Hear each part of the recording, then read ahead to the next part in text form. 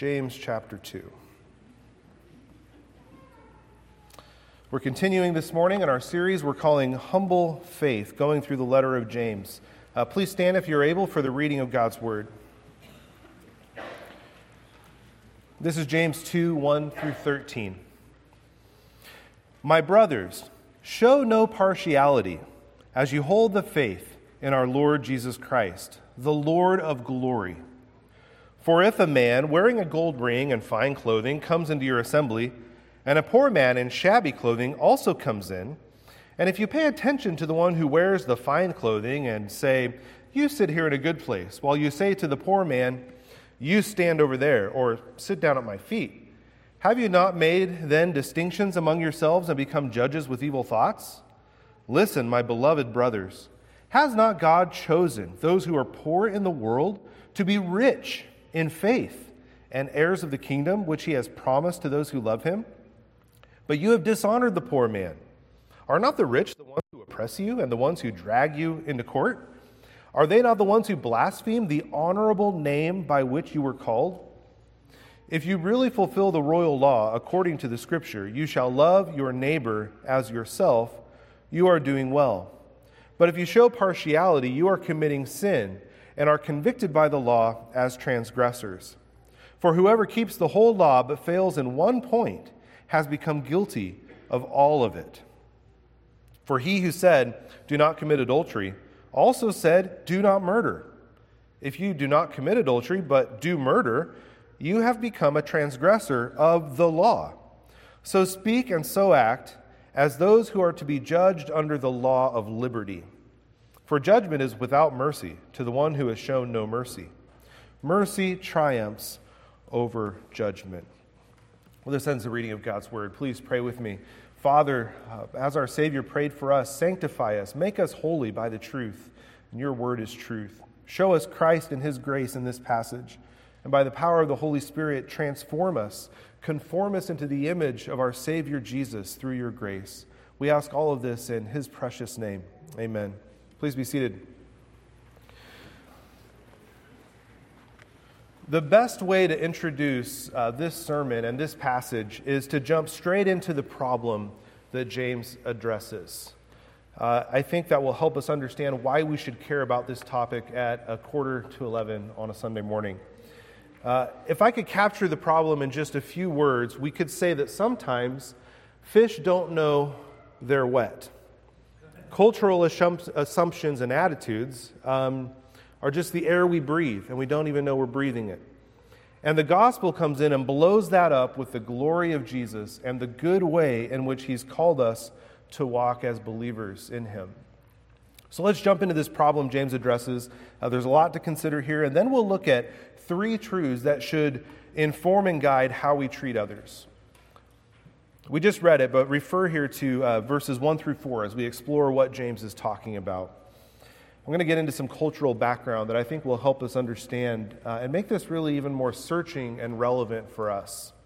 So two things to point out. First of all, let's think about where this scenario is playing out in the first place. There are actually a couple of options. Is this favoritism and discrimination in the worship service, or is it something else? We probably naturally assume it was the worship service.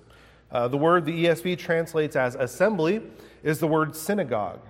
That's interesting, because if James is referring here to what we do on a Sunday morning, and if he's referring to the local church, then this is the only place in the New Testament where that word is used to describe the local church assembly.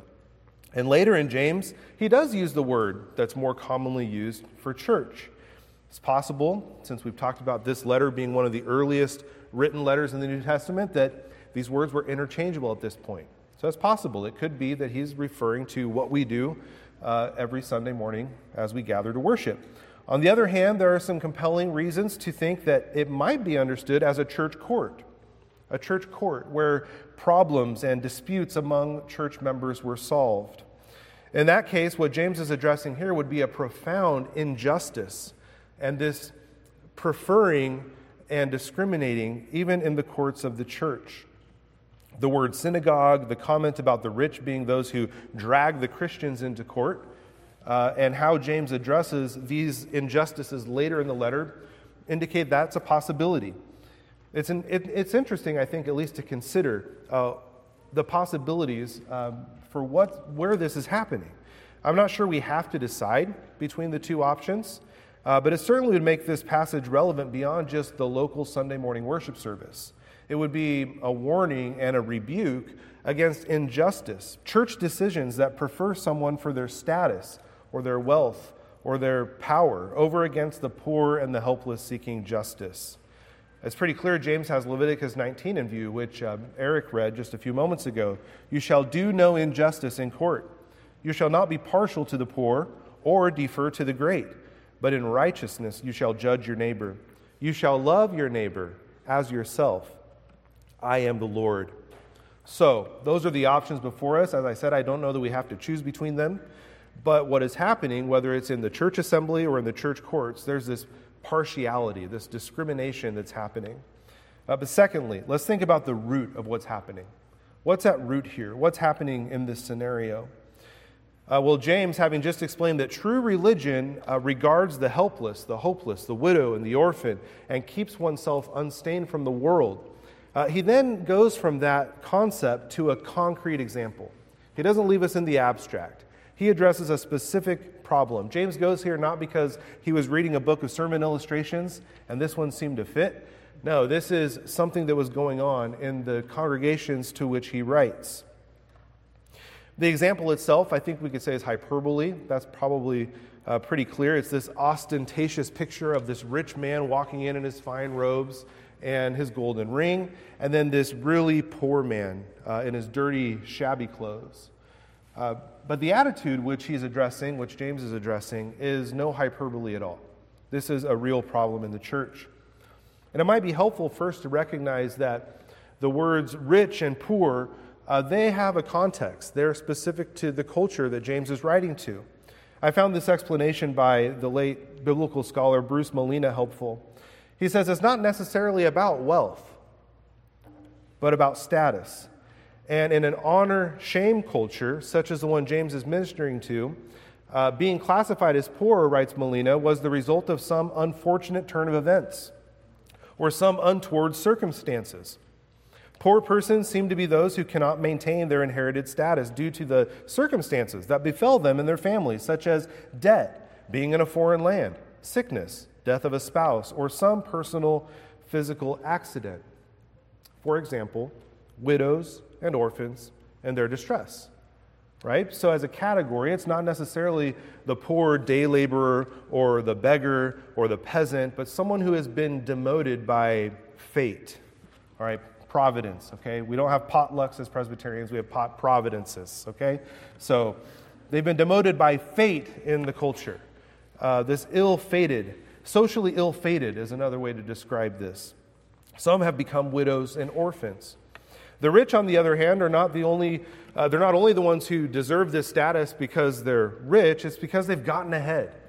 Now, maybe they've done so by ill-gotten greed and by manipulation and defrauding their laborers. James is going to address that. But in this culture, if you've gotten ahead, you are blessed by the gods. Fate has smiled upon you.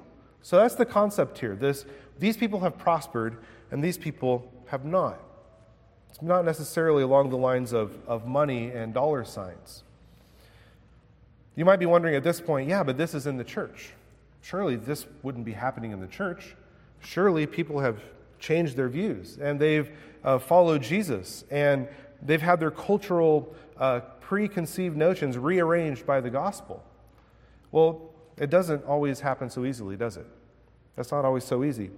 David De Silva makes a great point on this. He says, Jesus, James, and Paul, and most New Testament voices take the time to clarify the true basis for honor and to correct intrusions of dominant culture or of Jewish subcultural ways of attaining or asserting honor. In other words, fish don't know they're wet. Sometimes the apostles then and pastors now have to point out that we don't even know the air we're breathing. We have to point out ways that we haven't quite shaken the values and the norms and the assumptions that we live and breathe every day, whether it's in the first century or in the 21st century. In this way, there are implications for this passage that reach far beyond how do you treat the wealthy and the poor. even in the first century, notion that we just talked about. These are early Christians, and they have yet to come to grips with how the Lord Jesus, the Lord of glory, will rearrange everything about the way they think and interact with their neighbor. The paradigms that we're used to need to shift if we're going to live according to the wisdom from above, as James writes. So, a question for you.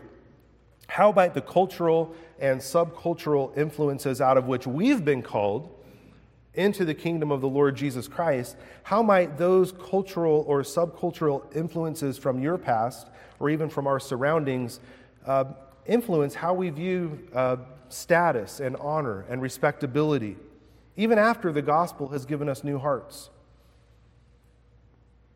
Maybe your paradigm for honor and shame fell along the lines of being on the right side of politics and policies. That was your worldview. That was your everything. Maybe that was a major defining mark for who's in and who's out. Practically a religion unto itself. Maybe it fell along the lines of race and ethnicity and assumptions based on how someone looks. The word translated partiality in James 2, I mentioned to the children a minute ago, it could be translated as accepting faces. Looking at how someone looks and accepting or rejecting them based on that. Any number of things about their appearance. Or maybe your paradigm for honor and shame fell along the lines of apparent success in one's career and apparent failure.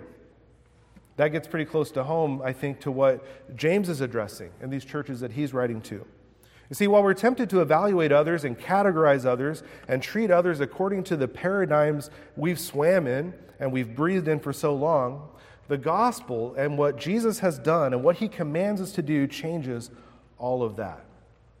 I think that's how we can see why this is relevant to us. You might read this and say, I really don't care if somebody walks in the room with a giant signet ring, right? But we see here that he's addressing how the gospel has to change everything about how we interact with others, about how we see the world, and about how we follow Jesus.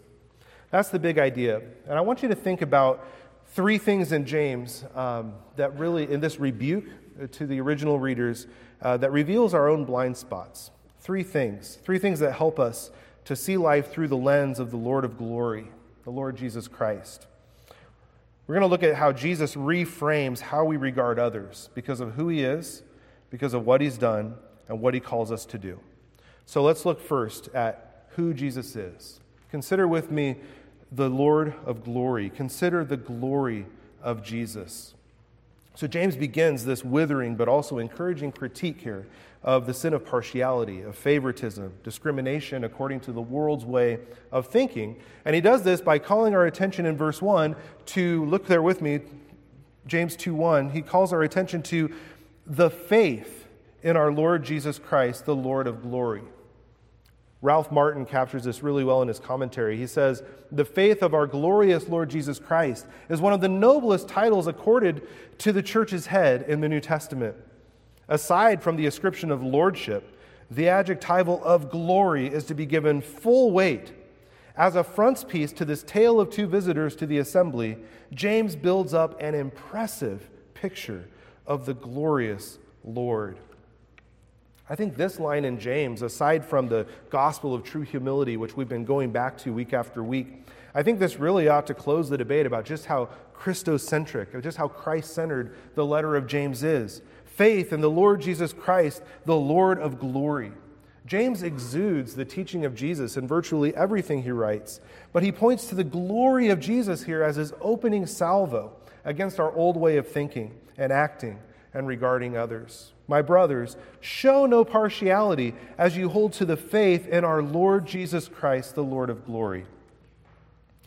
Jesus stands in the midst of his church, wherever his church meets, among whoever enters those doors. John describes him in Revelation 1. He describes Jesus as one like a son of man, clothed in a long robe and with a golden sash around his chest. The hairs of his head were white, like white wool, like snow. His eyes were like a flame of fire. His feet were like burnished bronze, refined in a furnace. And his voice was like the roar of many waters. In his right hand he held 7 stars. From his mouth came a sharp two-edged sword. And his face was like the sun, shining in full strength. And you're impressed by a man who walks in wearing a gold ring? Worldly status and honor compared to this, compared to the glory of Jesus? I think that's something we ought to think about here. Worldly wisdom and bitter jealousy and selfish ambition. That's the cultural air these Christians are breathing, and I think we breathe pretty much the same thing in our culture. But Jesus in his life and his sacrifice for us exemplifies the wisdom from above. The very humility of Jesus was his path back to the glory which he had with his Father from the beginning. Philippians 2:1 and following. Just listen to the humiliation and the glory of Jesus. So if there is any encouragement in Christ, any comfort from love, any participation in the Spirit, any affection and sympathy, complete my joy by being of the same mind, having the same love, being in full accord and of one mind. Do nothing from selfish ambition or conceit, but in humility count others more significant than yourselves. Let each of you look not to his own interests, but also to the interests of others. Have this mind among yourselves, which is yours in Christ Jesus, who, though he was in the form of God, did not count equality with God a thing to be grasped, but emptied himself by taking the form of a servant, being born in the likeness of men. And being found in human form, he humbled himself by becoming obedient to the point of death, even death on a cross. Therefore, God has highly exalted him and bestowed on him the name that is above every name, so that at the name of Jesus every knee should bow, in heaven and on earth and under the earth, and every tongue confess that Jesus Christ is Lord, to the glory of God the Father. Returning again here to Ralph Martin, because I think he's so helpful on this point about Jesus' glory. He talks about the glory of Jesus in the context of James' rebuke. He says, no reader of the gospel story could fail to see some connection. The Lord of glory once entered on the human scene and came not as might be expected in all the regalia of might and majesty, but in the lowly garments of a beggar, and was refused. While the point is not made explicitly, James may well be preparing the ground for what is to follow. Namely, in refusing to see the divine image in one's neighbor, according to the royal law, however disguised and overlaid it is, it may be that one is failing to see the Lord himself, who laid his glory aside and chose to identify with the least of these his brothers. Not only has Jesus exemplified in the most incredible way this humility, this wisdom from above that is humble and peaceable and righteous. Not only did he take on the form of a servant and minister throughout his life to those whom the world, and apparently these first readers of James, these believers in the church, and often we ourselves, people we regard as shameful, the blind, the lame, the widow, the beggar, the poor, the sinner. Not only did Jesus do all that, he at the same time is the Lord of glory. He's the definition of glory. So as we consider who Jesus is and we consider the glory of Jesus, the gap, when we look at this glory of Jesus, the gap between those whom we say deserve honor and those who don't, it closes. Because there is an infinite gap between all of us and our exalted Lord of glory who has saved us. It levels us before Jesus. It levels the playing field. He is high above all, and all of us are in need of what only he can provide. For as many of you as were baptized into Christ, Paul writes, Galatians 3, have put on Christ. There is neither Jew nor Greek. There is neither slave nor free. There is no male and female, for you are all one in Christ Jesus. Just how these disparities in the first century and the 21st century of honor and shame are leveled. Yes, men and women still exist. Yes, ethnicities still exist, but you are all one in Christ, and that's what counts. So that's the first thing. Jesus reframes how we regard others because of who he is. We have to consider the glory of Jesus. Secondly, consider what Jesus has done. Consider with me the grace of the gospel. Look with me at James 2, 5-7. We've already dipped our toes into the waters of the gospel, but look again here at 2, 5-7. Listen, my beloved brothers, has not God chosen those who are poor in the world to be rich in faith and heirs of the kingdom which he has promised to those who love him? But you have dishonored the poor man. Are not the rich the ones who oppress you and the ones who drag you into court? Are they not the ones who blaspheme the honorable name by which you were called? It's interesting, I think, that James begins with who Jesus is. He's the Lord of glory. And then after that, he moves on to what Jesus has done. He leads us to consider the gospel in order to combat this faulty ethic, this wrong-headed way of regarding others. It reminds me of Paul to Peter in Galatians 2. But when Cephas, Peter, came to Antioch, I opposed him to his face when I saw that their conduct was not in step with the truth. He doesn't say of the law, the truth of the gospel. So here James goes to who Jesus is first, and then he goes to the gospel, and only then does James take us to the law. We get that backwards sometimes, don't we? So often we get that backwards. We look first at what we're told to do. What am I supposed to do? When first we should be looking at what has Jesus done. What has Jesus done? The gospel motivates our holiness. It compels us to holiness in a very different way than the law. In fact, I would say that even though the law defines true religion, love God, love others, considering or regarding the widow and the orphan in their distress, keeping oneself unstained from the world, love God, love others, I think that's law. Only the gospel can make that track or make that train run down the track of holiness. Only the gospel can make that train run down the track of holiness. I was talking with Kevin about this analogy because no one loves a good train analogy more than Kevin. And he told me, please use a quilting analogy instead. Lynn would appreciate that. So there have been way too many trains on their trip. So the law, that's the quilting pattern. That's the pattern for the quilt. But you're not going to have a quilt without a quilting machine with a good motor. The gospel is the motor. My mom makes quilts for all of her grandkids, so I think I'm on track with the analogy. There's no engine in the law. Without the gospel changing our hearts, our lives will not run down that track. Only the good news can get our lives on toward obedience. Well, how does considering then the grace of the gospel combat favoritism and discrimination? Particularly discrimination in this context of James between those who are self-ambitious and wealthy and those who are perhaps the ill-fated poor, at least culturally speaking. Well, God turns that culture's values on its head.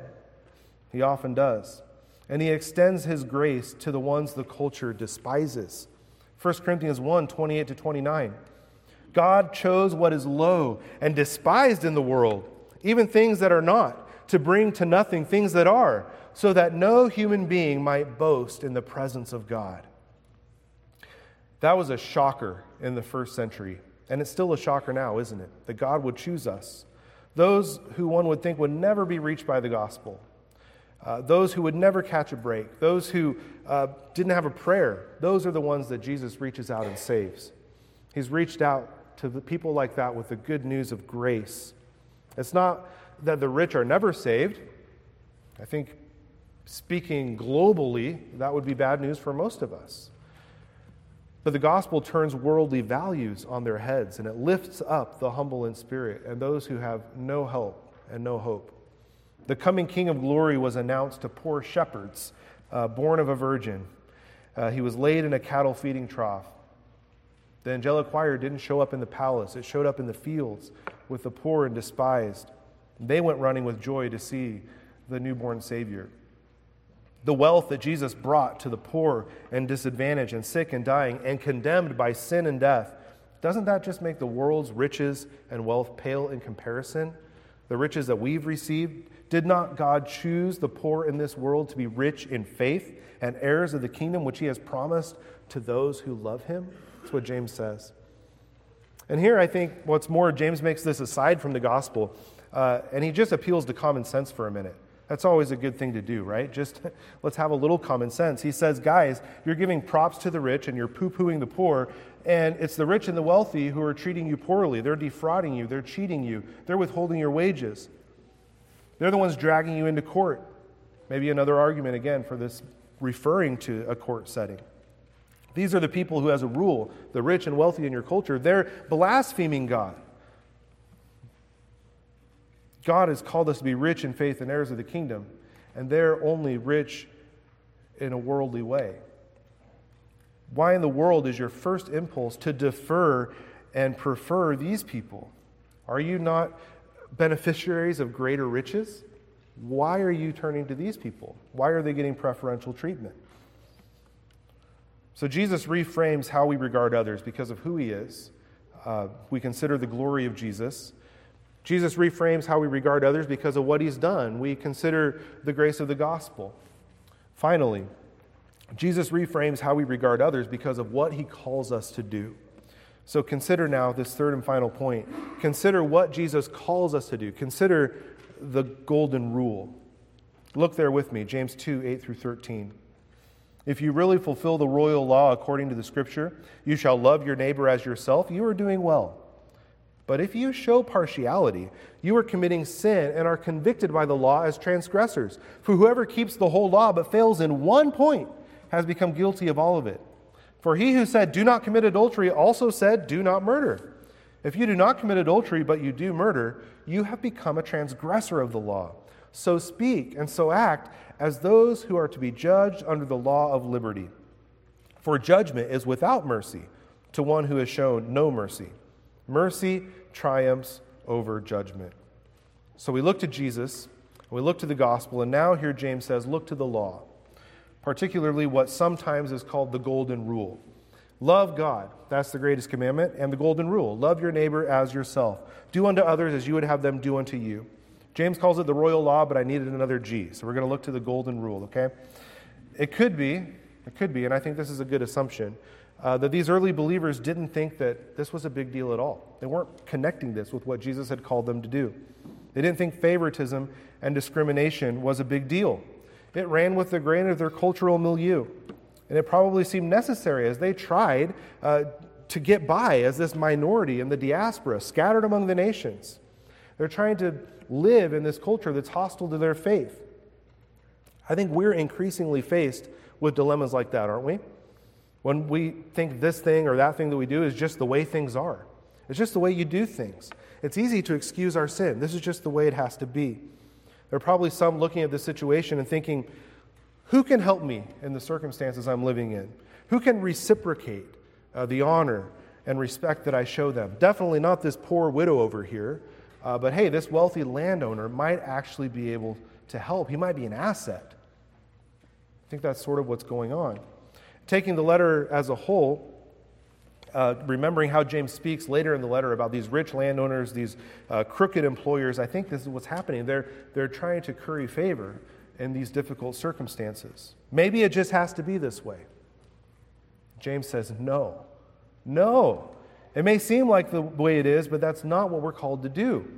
It might seem like a small thing to give preference and deference to those with political clout, to those who could provide us with economic advantage, to those with whom it seems advantageous to associate. And just forget the poor.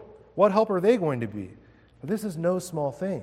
This is no small thing. It's a transgression of the law of God. It's devoid of mercy, and it's at odds with our calling as Christians. Pure and undefiled religion. Well, we're going to hear this over and over again, is what? It's to visit widows and orphans in their distress and to keep oneself unstained from the world. Favoritism and deference or preferring those who can help us out, this pragmatism is really self-worship. We're no longer worshiping God, we're worshiping ourselves.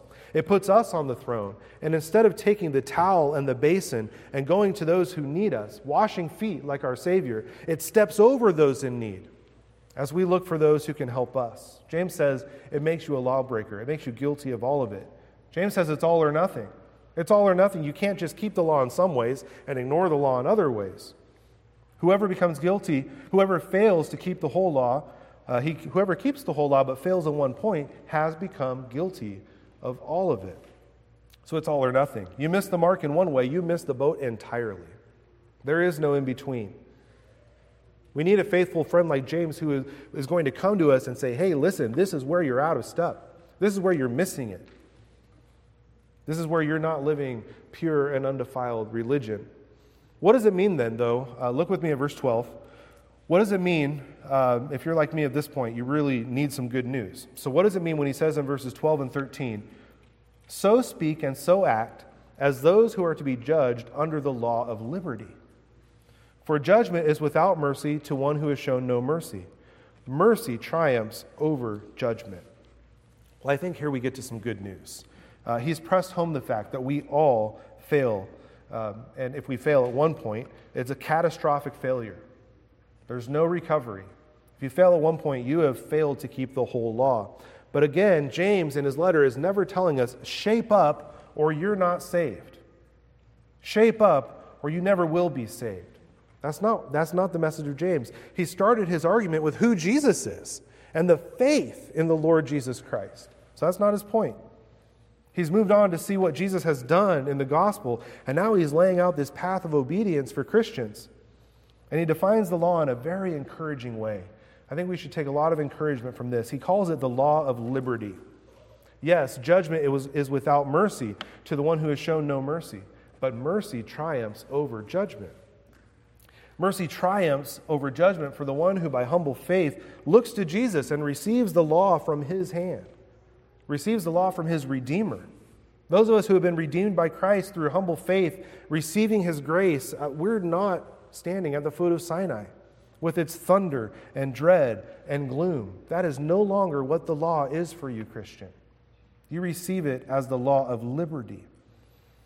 The law is freedom for you. The law is the good life held out to us by the one who gave his life to rescue us for our law breaking.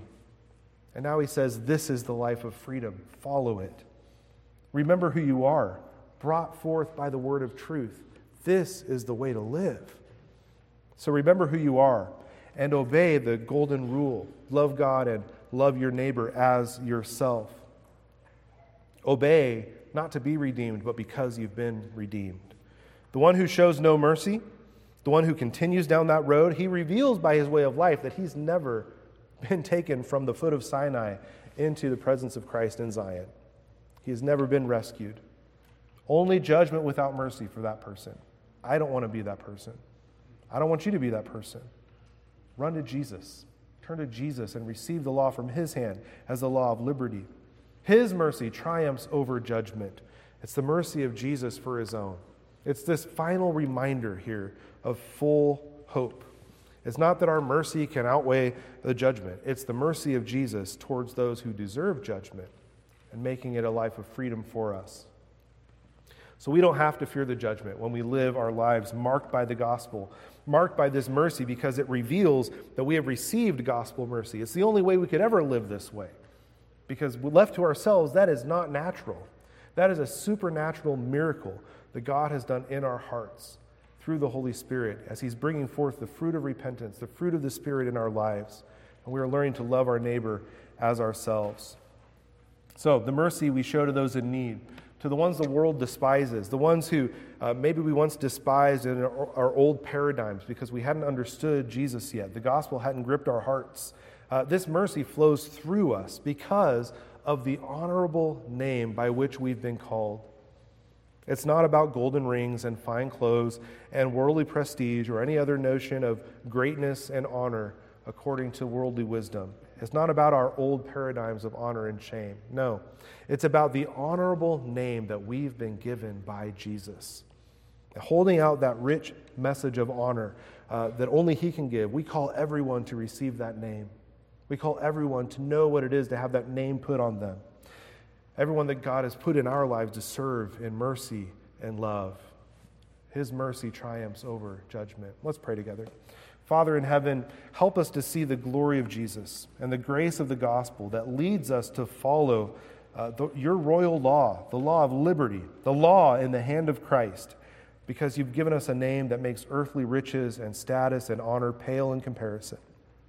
Help us to replace our old paradigms with a gospel outlook, an understanding about what's really important and what we're really to be all about as we live for you and love our neighbor, looking to the mercy of Jesus that triumphs over judgment. We ask all of this in the name of Jesus. Amen.